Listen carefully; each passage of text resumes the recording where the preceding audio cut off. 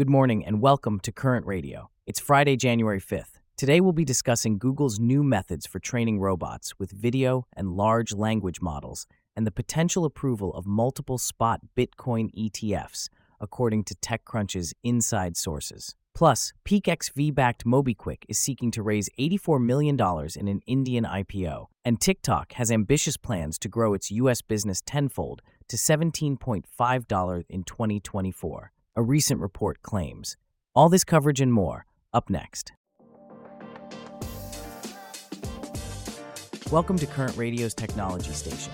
Please enjoy today's selection of technology news. The intersection of generative AI, large foundational models, and robotics is poised to make a significant impact in 2024. Google's DeepMind robotics researchers are among those exploring the potential of this cross-section. They've highlighted ongoing research aimed at improving robots' understanding of human needs. Celeste, can you tell us more about this? Certainly, James. Traditionally, robots have been designed to perform a single task repeatedly. While they excel at that one thing, they struggle when changes or errors are introduced.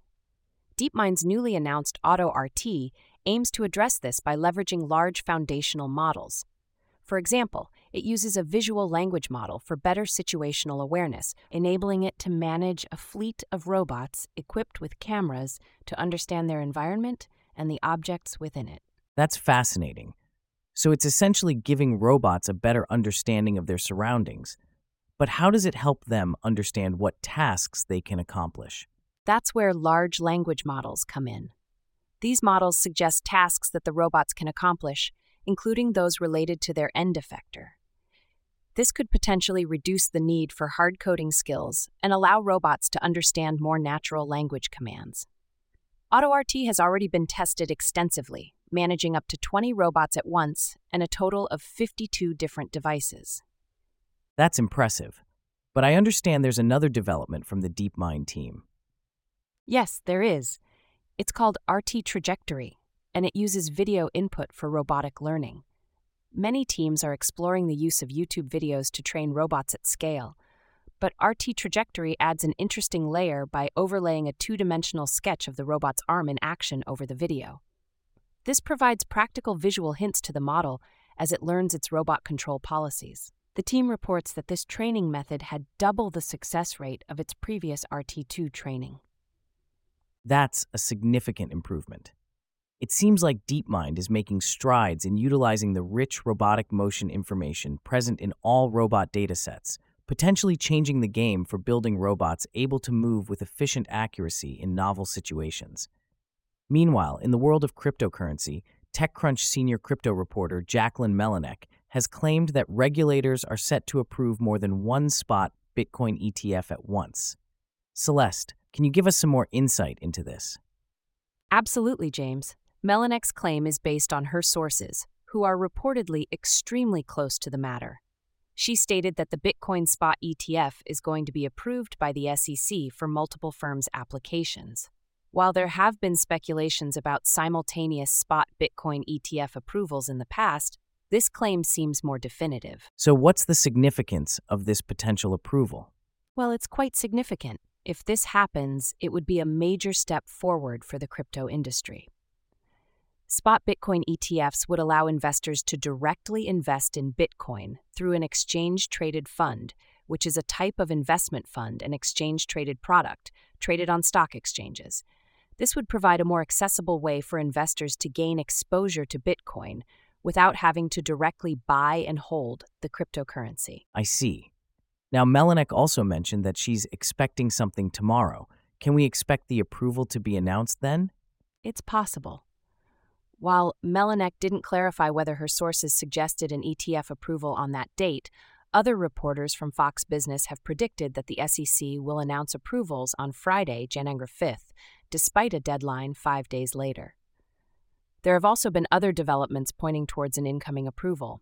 Several applicants, including Grayscale, VanEck, and Fidelity, have filed 8A registration statements with the SEC. What happens if the SEC doesn't announce a spot Bitcoin ETF approval on Friday? If the SEC doesn't announce an approval on Friday, it must decide on an application from ARK Invest by January 10th. Bloomberg ETF analysts believe there is a 90% chance that one or more ETFs will be approved by ARK's January 10th deadline. So, while the timing is still uncertain, the approval of one or more spot Bitcoin ETFs seems highly likely. That's quite intriguing, and it's going to be interesting to see how this unfolds and what impact it will have on the crypto market. Thanks for the insights, Celeste. Now, in other financial news, Indian financial services startup MobiKwik is seeking to raise approximately $84.2 million through an initial public offering, or IPO, in its home market. Celeste, could you tell us a bit more about this? Certainly, James. This is actually the second time MobiKwik has filed for an IPO. The company, which is backed by Peak XV, the Abu Dhabi Investment Authority, and American Express, initially sought to raise about $250 million in 2021. However, they postponed their plans due to unfavorable market conditions. Interesting.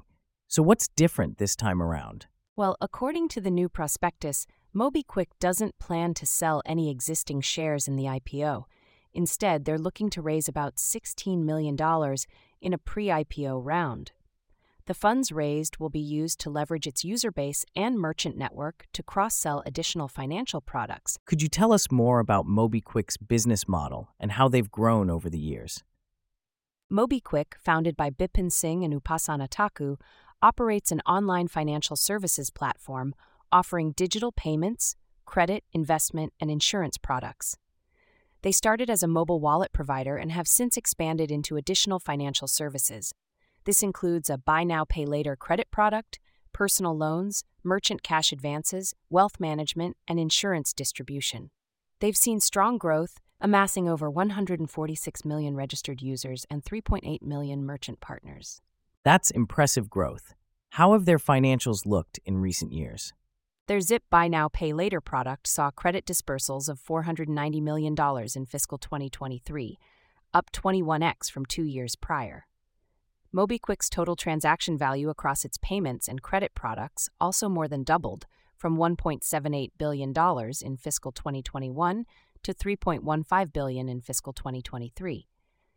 Despite being unprofitable in the financial years 2021, 2022, and 2023, MobiKwik turned a profit in the 6 months ending September 30, 2023, making a profit of $1.1 million on revenue of $29.3 million. That's a significant turnaround, and it'll be interesting to see how their IPO fares given these developments. Thanks for the insights, Celeste. In other news, TikTok is reportedly planning to expand its TikTok Shop US business to a whopping $17.5 billion this year, a tenfold increase according to a recent Bloomberg report. Celeste, can you tell us more about this? Certainly, James. With this goal, TikTok is not just setting its sights on Amazon, but also on Chinese-owned companies Temu and Shein, both of which have gained popularity in the U.S. However, TikTok has a unique advantage: its highly popular social media network, which could be used to leverage viral videos to reach potential buyers. That's an interesting strategy. But how successful has TikTok been so far in terms of merchandise sales? TikTok was reportedly on track to amass around $20 billion in global gross merchandise value last year, with a majority of the sales seen in Southeast Asia. Now, the company is keen on replicating that success in the U.S. and is also planning to launch TikTok Shop in Latin America in the coming months. That's quite impressive. But how does TikTok Shop work exactly? TikTok Shop, which officially launched in the U.S. in September 2023, allows creators to tag products in their videos, enabling users to buy products directly from in-feed and live videos. Brands can create their own product portfolios, accessible from their profile pages. Additionally, TikTok Shop has a dedicated tab for users to search for different items, discover products through recommendations, browse items in different categories, and manage their orders. So it's essentially integrating e-commerce directly into the social media experience. But what about the cost for merchants? How does it compare to other platforms like Amazon? TikTok is reportedly planning to increase the commission it charges on most items from 2% to 8% per transaction. While this is an increase, it's still considerably lower than Amazon's seller fees, which are about 15% for most product categories. However, TikTok Shop has also started to reduce some subsidies for merchants. That's a significant difference in fees, and it will be interesting to see how this plays out in the competitive e-commerce landscape. Thanks for the insight, Celeste. And with that, we wrap up our stories for today on Current Radio. Looking forward to bringing you more updates tomorrow.